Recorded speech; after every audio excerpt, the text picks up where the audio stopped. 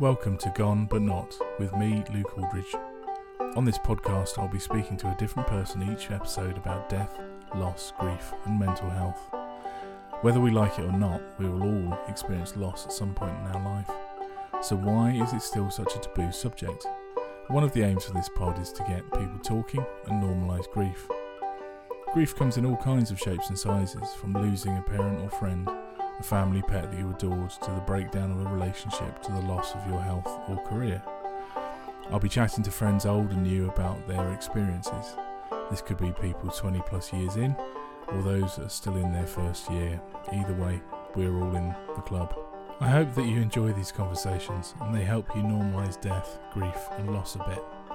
Maybe it'll even start a conversation with you.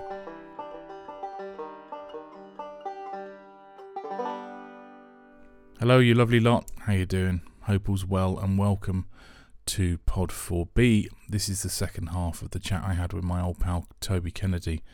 I won't say too much more. There's the intro and stuff has already happened in 4A really. Only to say that there is some mild piss taking of the people of Norfolk. Please don't write in. It's just two men children. I don't know what the term is, but it's two silly boys basically just trying to alleviate the heft of what we're talking about. We're both big fans of Norfolk and all of the lovely people that live there. So yeah, no offence meant. Please don't be offended. I'll be back at the end to waffle a bit more, but in the meantime, here we go. This is the second half of my chat with the lovely Toby. But they are trying to challenge you to question why you're feeling that way. I think that's the thing that I've been given from the therapy thing, is just the space to allow myself, just the permission to allow myself to feel this way, but to question, okay, what need is not being fulfilled? Why I'm incredibly angry right now. Why? What need have I, how do I feel? What, and that process gets quicker and quicker and quicker until it's sort of met.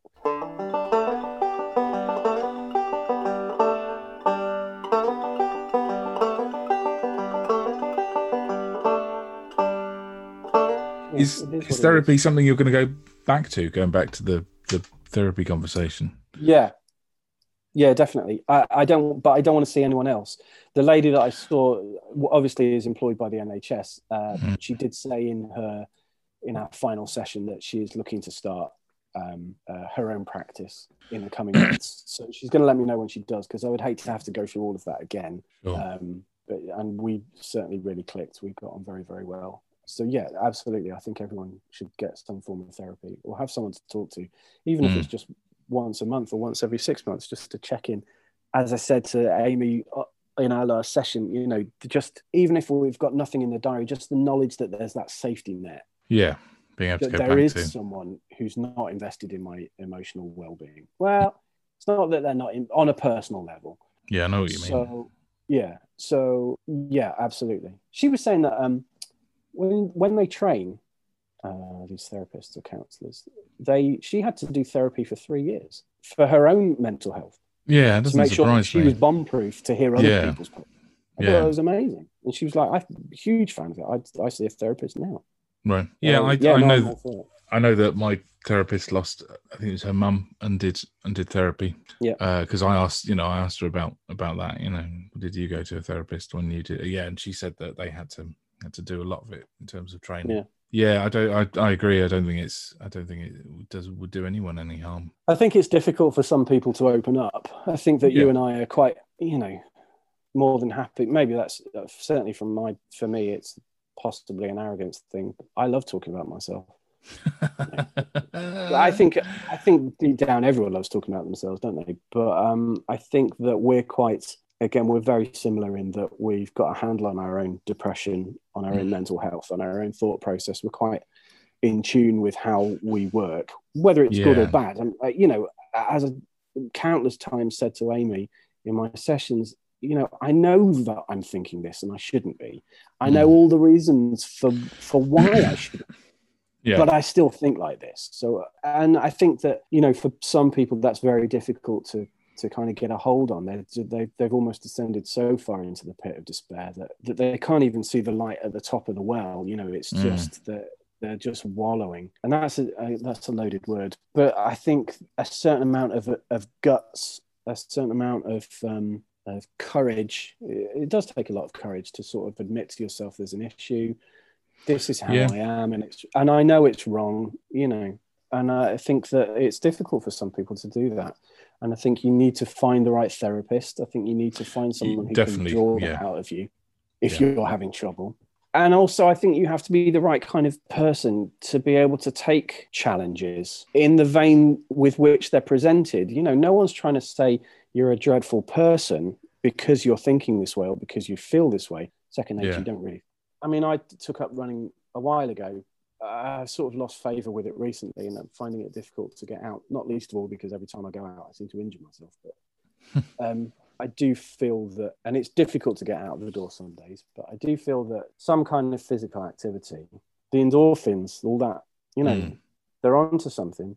I mean, they've been saying it for years, and I didn't want to admit to it, but they are right. You've got to get out. I mean, I wouldn't know. I mean, you don't do anything anymore? I mean, I know your knees are fucked. There's that. My shoulder, my kind of, I don't know if you remember, I got hit by a car when I was doing my postgrad and my shoulder popped. Do you remember? That's been giving me kind of grief. Yeah, both knees, both ankles. No, I mean, I have a mobility scooter to do the school run, which I can't ride at the moment because of this. So, so the boy is going in with mum at the moment. He's taking it by himself. You've given him the keys. I'd love that. Yeah. Well, so would he. That would be the problem. Up on his own wheels. No, so I mean, I'm trying to do a more calorie counted thing at the moment, trying to lose a bit of weight. Sure. But doing it like that because I can't. I mean, as I say, I'm walking with a stick most of the time and can't do massive distances. Yeah, I mean, I think sort of eating better, sort of is, it can only be a good thing, and sort of in terms of energy and all the rest of it. I just find that I'm always knackered. I think it's it's meds, sort of combination of antidepressants and painkillers and stuff for the arthritis. But I mean, I could have a nap every day. I don't, but I could quite easily. Yeah, I have a bit of an ambivalent relationship with sleep. I suffered with insomnia for ever such a long time, and still sort of regularly have bouts of it. I did. There's another app. I think it's an NHS thing called Sleep.io, Sleep.io, right? Which is only available in. I don't get this. It's only available in certain areas. It's an online course. I don't get that. Anyway. That's very odd. Yeah, it is. I did it. It's very good. It got me sleeping again. And one of the things they say, you're not allowed naps. It's the end of the world. Don't take naps. Okay. Jesus, don't take naps. But recently I have been taking a nap. I'm feeling dreadful. I don't really know why I'm doing it, but I'm also tired. But I'm not taking any medication, so I don't really know where my tiredness comes from. I think I'm very conscious of saying things like I am depressed, or the one that I'm really wary of saying is burnout, because I think that, not to offend, there's all these things on there. I mean, there's the snowflake generation, and we're Gen X and all that. But I feel that those sorts of terms, things like burnout and depression, and they've become almost an excuse for getting out of doing things. Right. Okay. They've become an excuse why you can't go to work. Oh, I'm burnt out. I think they're just bandied about too easily. There are certain things that are very soundbitey, aren't there? Yeah. I mean, I think that, fatigue is a symptom of depression. Sure. A physical symptom, and there's no getting around that. I mean, some people suffer from it worse than others, I think, but no, it's in there. I'm kind of with you on the burnout thing. I don't like that sort of term. I don't think that you can shy away from depression as a term personally, because it is, because it's a condition. No, absolutely. I would hate anyone. Yeah, it's the boy who cried wolf, though, isn't it? It's it is overused. How many people are using it just because they've got a headache and they had too much to drink last night and they don't want to go to work? I'm burnt out, totally. or I'm depressed, or I feel, whereas those with a genuine condition are then somehow marred with the same brush, with the same idea that, well, we just don't want it. I think certainly with the first time I was diagnosed with depression, I was very clear with the doctor, because he said, well, I'll write you off work. And I was like, no, I can't have that. That's no good. But then I do feel that burnout is, well, as you say, perhaps a better word is fatigue, is very definitely a contributing factor. Certainly at the moment, I am.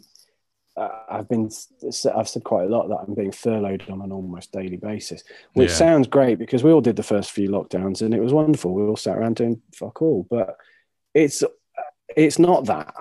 I might be furloughed. I might not be working an 11-hour day with 2 hours of driving at either end, but I'm not sat here on my backside watching Netflix. I'm caring for my dad, or I'm doing the shopping, or I'm doing the washing, or I'm doing the cleaning, or I'm taking care of an acre and a half of garden, or I'm trying to get my own business off the ground. I'm trying to field emails and make calls and do the marketing, and it's all this stuff constantly, plus the stress / pressure of dad's hospital appointments and dad's meds that I've got to go and get, and these meds aren't ready and you've got to go back that day, and there's a lot going on, man. I'm not alone. I don't want people.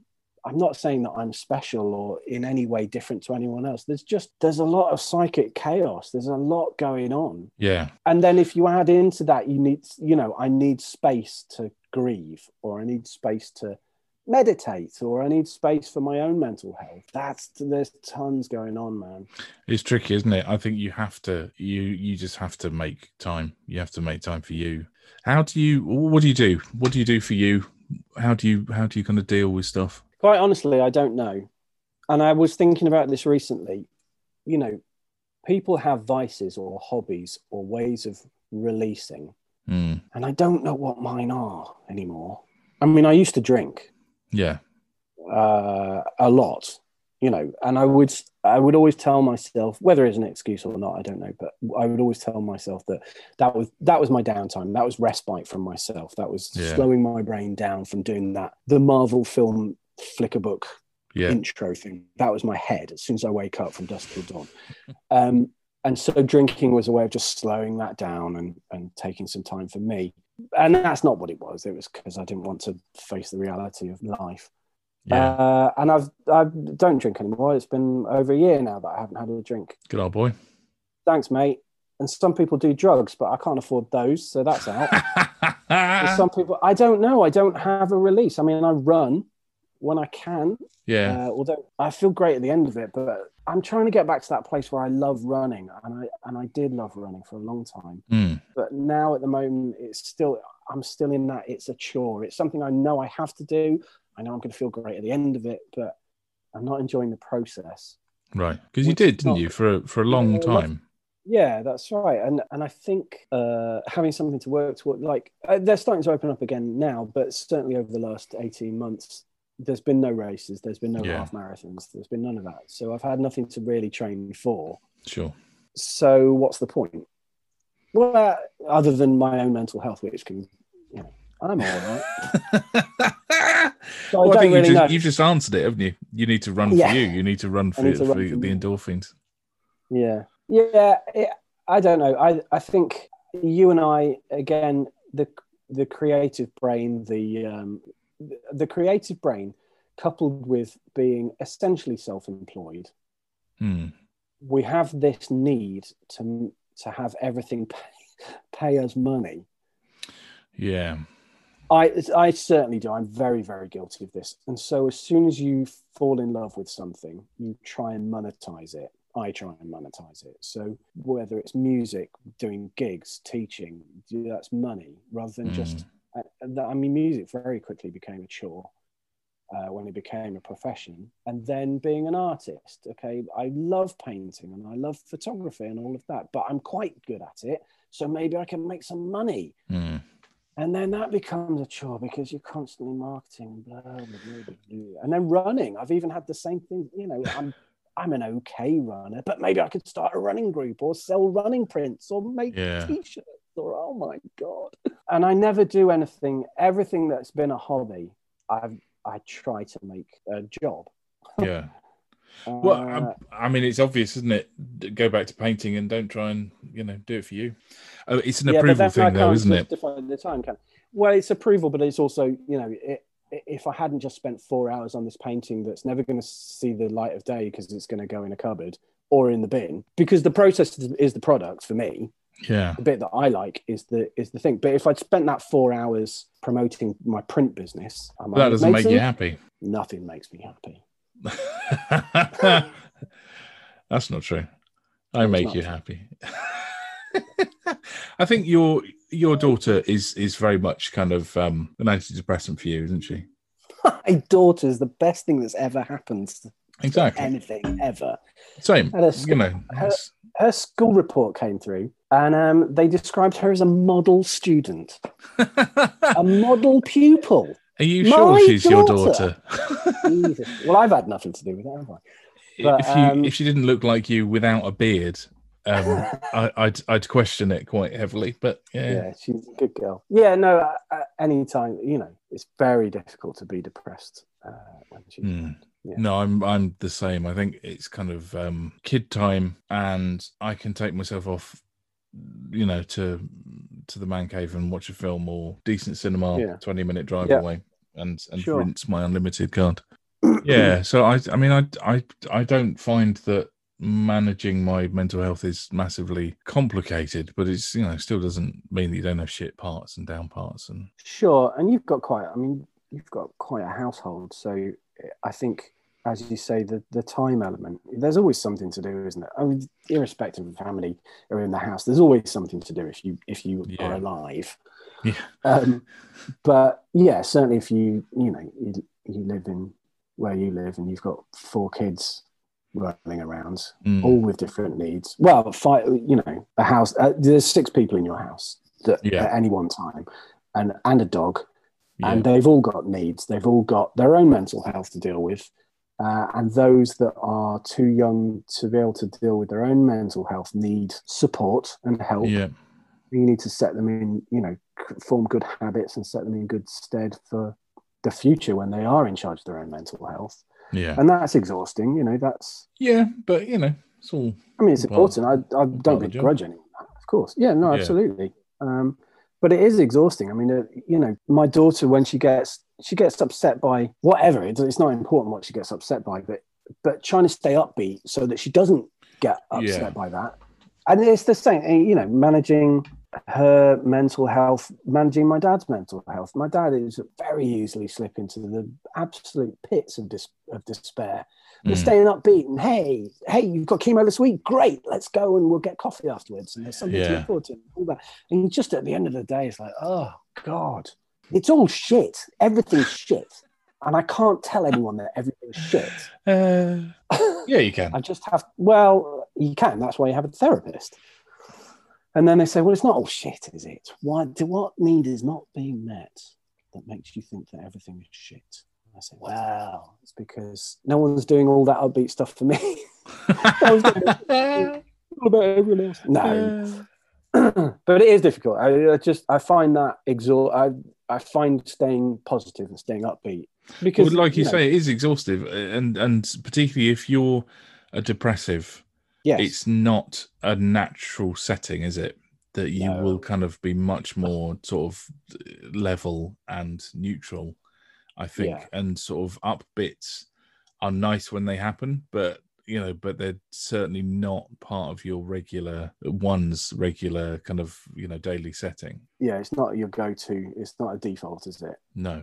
It's not a default position. And I think that, even as a depressive, it's not even what you're aiming for. You're aiming for not being depressed. It's not that you're trying to be happy. You're trying not to be low. I think certainly for me, kind of, I think is the way that my brain works a lot of the time. Yeah, I think, you're trying not to be depressed. I think also, I think that's initially the goal, isn't it? Is you go to the doctor and you say, I feel depressed and I don't want to be depressed. But actually, I think if you're a career depressive like you and I, it's something that it's not a temporary thing. It is for life. And it's about managing. And I think your perspective changes, doesn't it? And so now it's less about not being depressed, more about, for me, it's more about understanding Yeah, when no, it's I agree. likely to happen, and when, and how to deal with them, not or manage them, or just more about the permission to question. Yeah. Why do I feel that? I said it before. I said it already. Not to repeat myself, but why do I feel this way? And what would change the way that I feel? I'm in charge of my feelings, and I've interpreted this situation as something that angers me. But why am I being angered by this situation? It's another driver on the road. Well, they're a knobhead. I can't help that they're a knobhead, so don't be angry. Or I'm angry because they've put my car and my family in danger. Yeah. Okay, well, are you dead in a ball of flames? No. Well, you're probably going to be okay then. So just chill out and let him Be a let him knobhead go. on his own. I think, yeah, exactly. I think something that I'm learning to be better at in situations like that is, why are they special? Is this feeling of, why do they get to get away with it? I struggle a bit with that. You know, why do they get to be this way and not give a fuck? Whereas if it were me, all hell would break loose or whatever. Yeah. It's kind of a social justice sort of thing, isn't it? Yeah. Yeah. Going back to the squirt, how's she dealt with losing her nonna? Very well, actually. She was a bit weird at the start. It's difficult. I think it's difficult because she lives with her mum. And Nonna died around Christmas time, or just before Christmas. So she was supposed to come. Anya was supposed to come to me on Boxing Day as normal. Yeah, which we do every year. But then her family got COVID. Right. So then that was all postponed, and then New Year it was postponed again, or something else happened. I don't know. So, and there was a period where she wouldn't talk to me on the phone. She wouldn't FaceTime me. She didn't want to talk to Dad because she didn't want me to get upset and her not be able to give me a cuddle. Oh, bless her. Which was wonderful. I was very proud of her. Such a sweet thing. They pull it out, don't they? They really do. They do. But she's been around quite a lot of death and quite a lot of. That sounds dreadful. She's not born on a battlefield.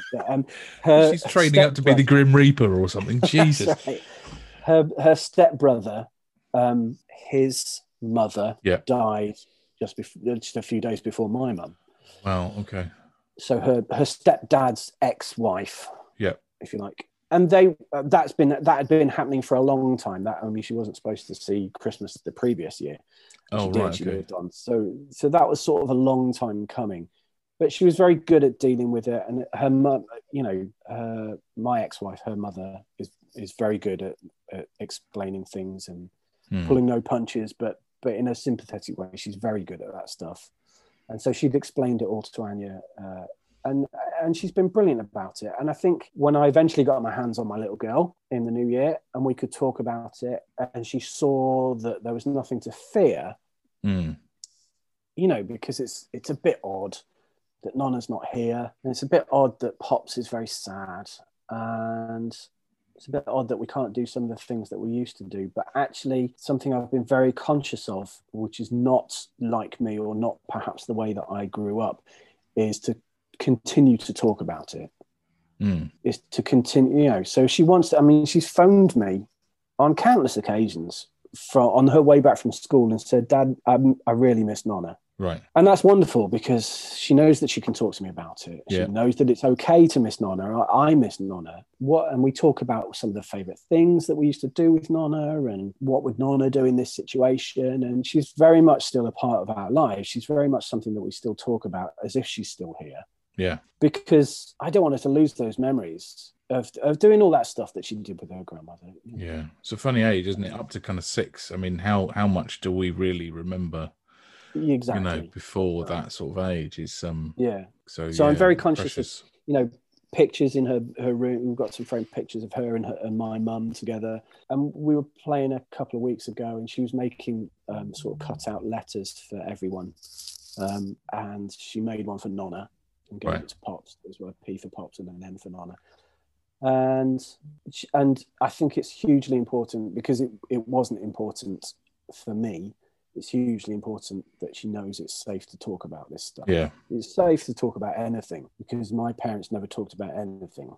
And as a result, I'm not very good about talking about stuff. And it's something that I'm continually working on. But I want my daughter to be able to talk about anything. Yeah. I know that she's not going to be judged or in trouble, or sure, you know, there's nothing wrong with talking about anything. Do you think that she is kind of programmed the way that you are, or is she more mum in terms of her kind of thought processes and emotional stuff? And what I mean is, do you think that she's going to have a oh God, you know, the dog's going to die at, you know, that kind of epiphany that you had, or is she more kind of mum's brain? Honestly, I don't know. I think she's definitely getting, as every kid does, but she's definitely getting both of us. Her school report that came through recently, and we had parents' evening a couple of days ago. They said she's excelling at reading and maths in particular. Well, that's entirely her mum. Sure. I mean, we read, of course, but and I've taken my mum's role of being grammar Nazi and correcting everyone, but particularly so. But the maths, the science, the analytics, the knowing the rules and applying them, that's entirely her mum.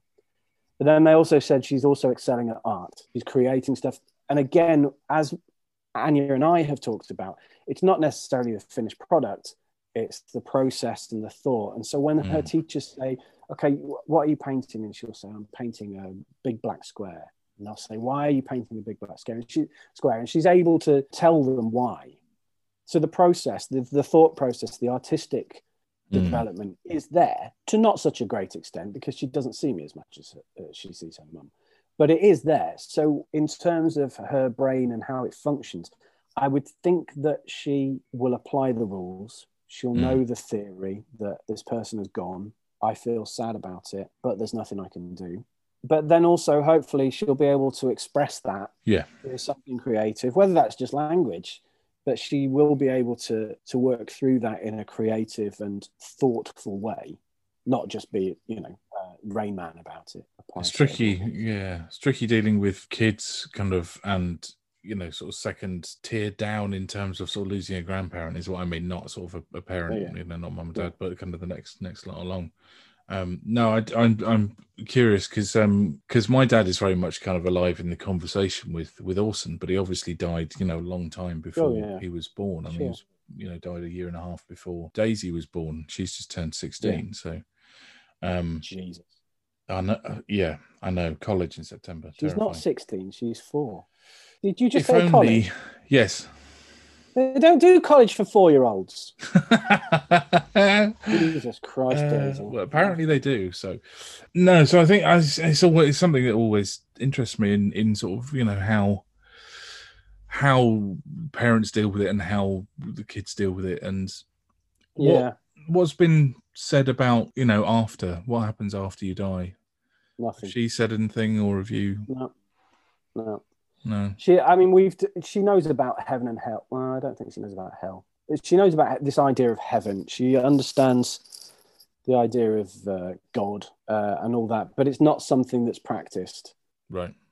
I mean, she knows about it from school and from interacting with other people, but her mum isn't religious. I'm not religious. It's not something. We visited went on a bike ride and visited the local church recently, and she understands that. She understands what a church is for.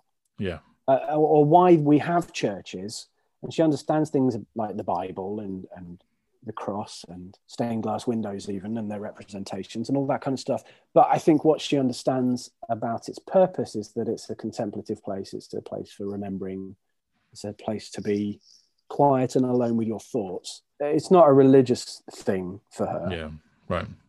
And I think that religion it's obviously a minefield, but it's taught in a very different way, if it's taught at all, from when we were that age. Yeah. So because there are so many religions that you have to be aware of and sympathetic to. There's almost no religion because there are so many. Anyway, I'm getting off topic, sorry. So in terms of what happens after, I mean, she said, "Where is Nonna?" And we had the Right. conversation about, well, physically she's gone, but what all the stuff that makes Nonna Nonna remains in our thoughts and in our hearts. And, that's why it's so important to talk about, what would Nonna do in this situation? Well, I think she'd do this. Or, what do you remember doing with Nonna? Well, I loved baking fairy cakes. And that's the stuff that keeps her alive. So she's not looking down on us. There's no notion of she might still be somewhere, There's no kind of false hope that we'll hook up again. Oh no, that's false hope was too harsh a word. I didn't, but there's not, when you're dead, you're dead. Yeah. And it's up to us to remember that person. Otherwise they're truly dead. IMHO, in my humble opinion. So yeah, which is why it's so important to talk about. Yeah. And does she have any bits and pieces of Nonna's? Do you have kind of any physical stuff? Yeah, a couple of bits and pieces here and there. Although, and this was her suggestion, and another moment that broke my heart into 1,000 pieces and stuck it back together again was she said, "Oh, we could get a box and put a load of stuff in it from Nonna to remember her by." Nice. Yeah, which was great. Which we haven't done yet, but we are going to do. In fact, I made my mother a box which we filled with a Christmas gift one time. So right. I thought that would be a useful vessel. Nice, cool. What's she got? Do you mind me asking? It's just stuff. I mean, it's just a little, like, my mum had a jar full of these. They're little glass ornaments, really. I suppose they're sort of, Anya calls them treasure, Nonna's treasure. But they're sort of little gemstones. You put them in flower arranging or whatever. Yeah. We used to have games with them, so they were quite important. Okay. So Annie's got a bunch of those, and yeah, just the kind of little trinkets, really. I think the stuff that is important is things like she's got an apron from when they used to bake fairy cakes together. Right. Yeah. That my mum made with her name on it. Okay, that's very sweet. Her Christmas stocking has got, my mum made it, and it's got Anya on it. Oh man, I mean, that she'll use that forever, won't she? Yeah. Well, I've still got mine. Yeah. I mean, no one fills it because I've been naughty. But only with coal and poo. Only with coal and poo. Don't even get an orange, just orange poo. So yeah, there's definitely. I mean, she has stuff. Yeah. And coupled with pictures, which again is a modern thing, isn't it? Annie is almost annoyed every time I get my phone out to take a picture of something. She's like, "Oh, for God's sake, Dad, put it away." But that is something that isn't. I mean, we have it to an extent, but it wasn't that prevalent. Certainly for my mum's period, my mum's era. The ability to couple pictures with anecdotes or pictures with trinkets. So hopefully that will help keep memories alive. I think because my dad was a keen photographer before he, even took up photography. I think we've probably got a bit more in terms of. I remember going to your house and there being rolls of film in the fridge. I could never understand why. God, that was yeah. That's a while ago. It is. Remember that film? Jesus. Film. Yeah. Let me have a little look at. I know it's. Did he really? No, you did. Me? Yeah. Oh, okay. You know what? My memories of your dad are the film in the fridge, him drinking red wine and doing the Homer Simpson wine voice, and him endlessly taking the mickey out of me when I moved to Lowestoft. Yeah, it's because everyone has sex with their own cousins from there. That's why. I know that now. But he used to take the mickey. I've been there for Christmas one year, and he said, "What are you having for dinner, haddock?" And it was only quite recently that you posted something on. You posted something on Facebook that he used to spend loads of time up here. Yeah, that's why he knew he was researching all the mutants that come from Norfolk. Researching the mutants. It's like Charles Darwin. He had a whole kind of museum full of webbed feet. New genus. Normal for Norfolk. Oh dear. Is there anything you didn't say to Mum that you wish you had? Not really. I mean, that changes. There's 1,000 things every day that I think, God, I wish I'd said that to Mum. But none of it's important. Most of it's, just stuff. just stuff, isn't it? Yeah. Stuff that you want to tell your mum. But no, there's no big secret or big admission or big sort of, no. How are you dealing with dad being ill different to mum? Is there a kind of a major difference? Because I mean, Chris, you've got the horrendous, the horrendous kind of task of having to do it twice within very kind of, kind of close succession. No, I don't. I'm not dealing with it any differently. It is what it is. We're playing the hand that we've been dealt with. I'm trying to be upbeat and pragmatic, which I was with mum. It's more difficult with dad because his brain doesn't work like that, as we've discussed. Yeah.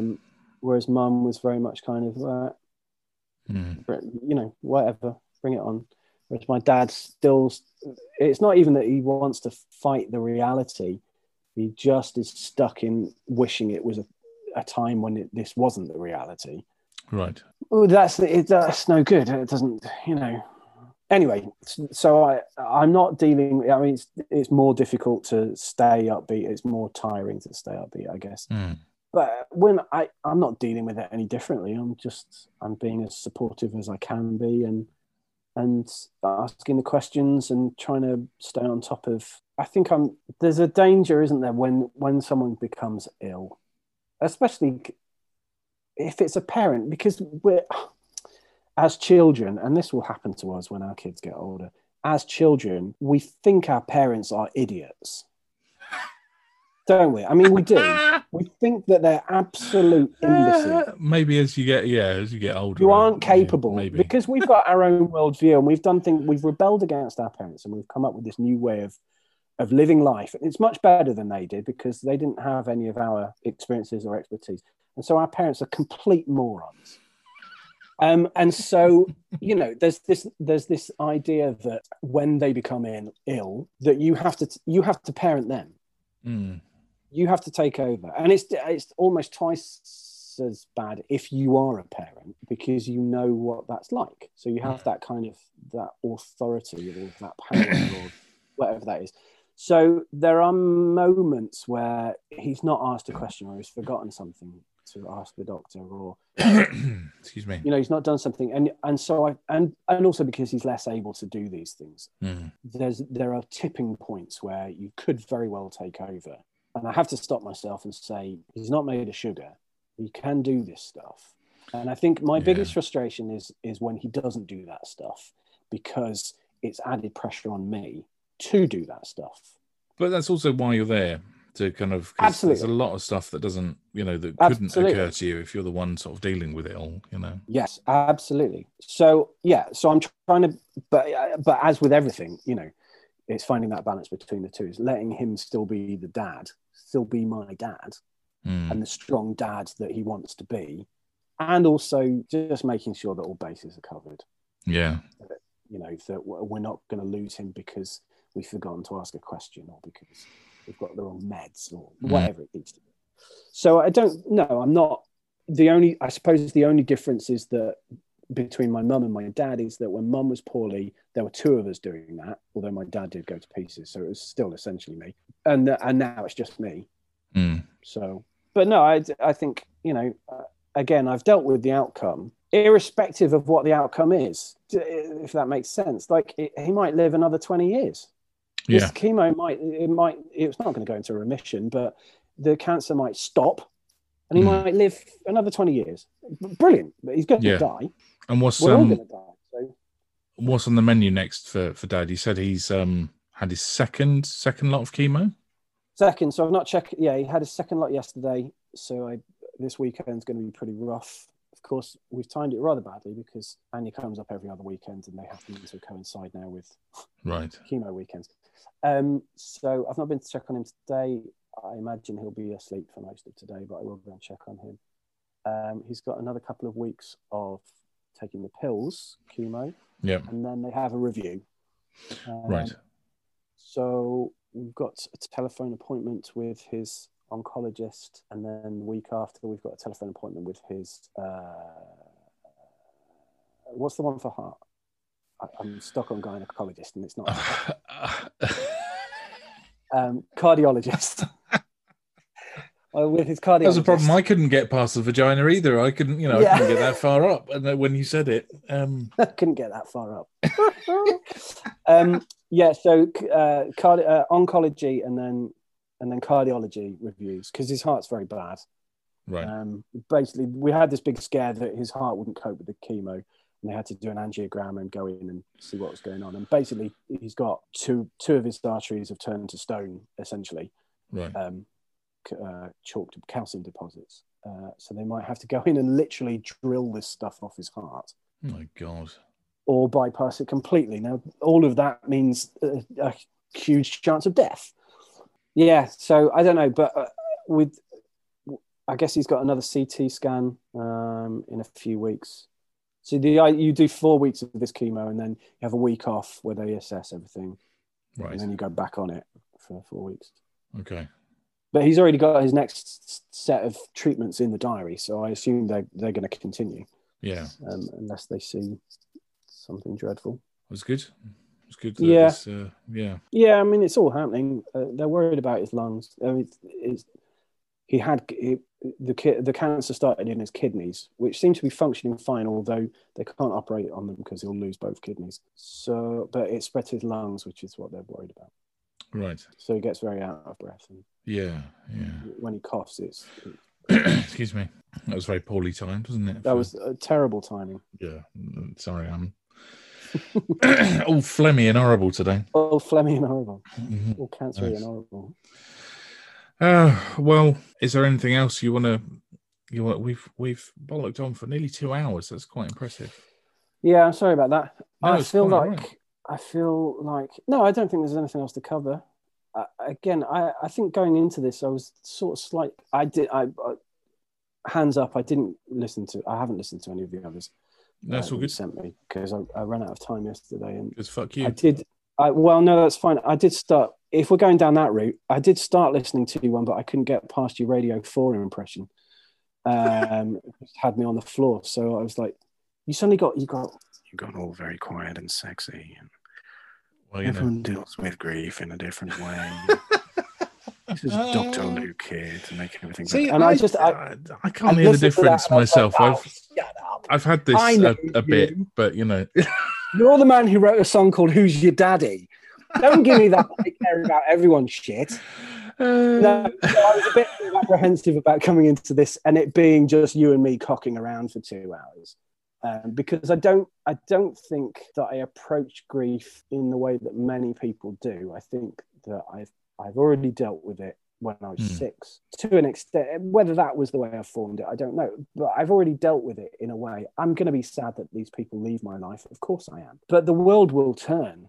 We'll wake up tomorrow. The sun will come up. The world will go on. And we have a responsibility to keep the memory of those people alive, because we can't keep the physical being alive. It happens.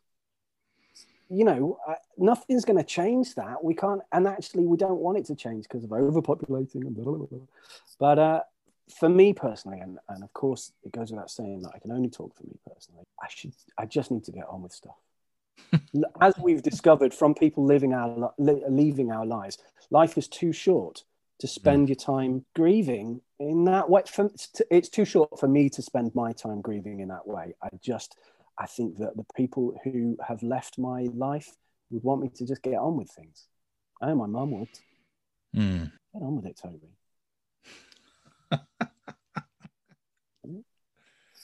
I think that's you should have that on your headstone. Should have got on with it. Just get on with it. Get on with it. I'm gonna have that tattooed on my arse, I think. Is there any space left? Oh, it's a big arse. Hey! Oh, thank you, dude. It's been really nice to chat about stuff, and it's really nice that you kind of your take on stuff is quite different from the conversations that that we've had and so far. And I'd be interested to if you do get around to listening to the other podcasts, whether I will see your take on them really. as I say, it was 3 hours, 4 hours waiting outside a hospital, and then an acre and a half of lawns to mow. Yeah.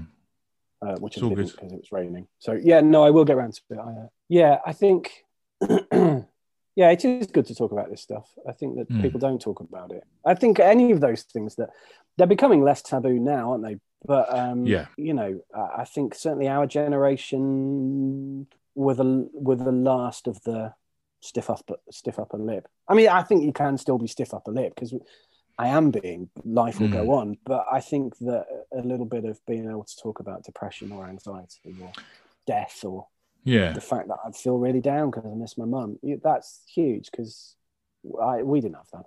No, and I think it's such a big thing that I think just kind of in life in general, in the working world, you know, I think that there was probably a time where you saw depression on, you know, as on a medical part of a job application. You probably, you know, that probably sort of went in the no thank you bin pile. Just because it wasn't understood, and it wasn't understood that you can function normally, and you can, you know, there are plenty of us that manage it on a fairly sort of decent level day to day. Well, that's, if anyone, I mean, I know the point more of your podcast, of this podcast is, well, it's about grief and mental health. But if anyone can take something away, is that it can be managed, that it's okay. You know, I think you and I, again, when we came out, if you like, for want of a better expression, and said we're depressed, I was very conscious, and I know you were, to talk to everyone about it. I mean, you were one of the first people I spoke to about it. Because we don't talk about it. Our generation still don't talk about it. And it is okay to talk about it. And actually, the more people I spoke to about it, the more people said, you know what, Tobes, maybe I need to see a doctor. And everyone was on antidepressants. And everyone came back and said, the best thing I did was go and talk to someone. It can be managed. And it is okay to admit to these things. And if anyone, you know, the fears are, people will think less of you. Well, fuck them. Yeah. You know, that's quite. Fuck them. Fuck them. I mean, most people think that of me anyway, so fuck them. What? You've just got to get on with it. You've got to look out for yourself. Yeah, and I think it's a good point about, you know, more people, you know, as soon as you kind of out yourself about, you know, it's a terrifying statistic, isn't it? The whole thing of kind of 70% of professional creatives, you know, suffer from mental health issues. And farmers, do you know that? Really? Farmers, huge problem in the farming community, because they're all sat on tractors staring at the horizon all day, every day. Yeah, I mean, it sounds like I'm winding up to a punchline, but it's terrifying. It's something like 85% of farmers have got suicidal thoughts. It's crazy. And ridiculous days as well. You know, it's a hell of a lifestyle, isn't it? The fact that you don't have time off, and you know your days are kind of at sort of God knows what time of the morning, and you all the way through to night, and you can't have holidays, and you can't blah blah blah. You're still, you know, scraping up pig shit on Christmas Day, and they love pig shit, farmers. Yeah, we'll live pig shit. Don't default to a Somerset accent. What's wrong with you? Such a stereotype. Yeah, I know, but you know, what can you do? Right, Mr. Kennedy, it's been a pleasure. Thank you for doing this, and you know, chatting about stuff. I love talking about myself. Oh God, and on that note, on that bombshell, I'm gonna go because I need a wee again. Honestly. Okay. Bladder. I think we need to have a bladder-based podcast. You'll be hosting. Bladdercast. Yeah. All right. Bye. All right, dude. Take care.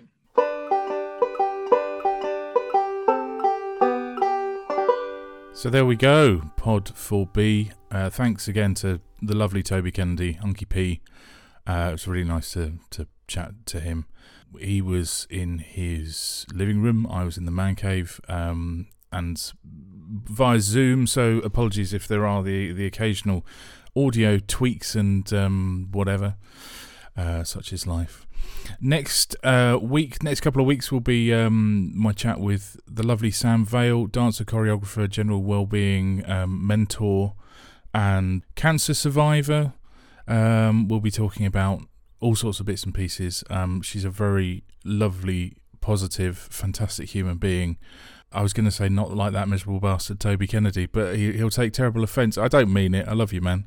Yeah, so that will be out next week and the week after. Pod 6, I am yet to nail down. So yes, I'll let you know on that one. If you'd like to sponsor the show, please get in touch. And all the usual business, really. Please like, subscribe, share, tell your friends, tell your mum, all that sort of stuff.